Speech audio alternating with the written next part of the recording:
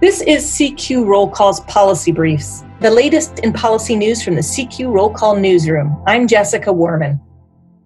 The Senate Appropriation Committee Tuesday released their draft fiscal 2021 spending bill for the Departments of Transportation and Housing and Urban Development, and the bill keeps funding fairly level from last year. The bill includes $74.5 billion in discretionary dollars, $25.7 billion for the Department of Transportation, and $48.78 billion for the Department of Housing and Urban Development. And it would increase regular appropriations by less than $1 billion from the fiscal year 2020 enacted level of $74.3 billion.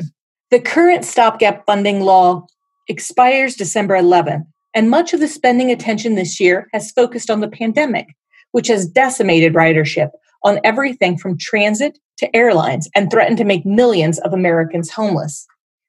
But the bill released Tuesday includes no money for the pandemic. Instead, it would increase money for air travel safety, increase funding for public housing, and keep funding for Amtrak steady.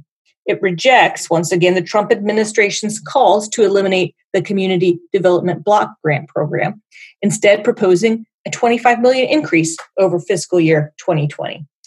And it increases the budget for the Home Investment Partnership Program by $25 million to $1.375 billion. The president's budget has proposed cutting both of those programs every year, and in every year so far, Congress has instead increased its funding.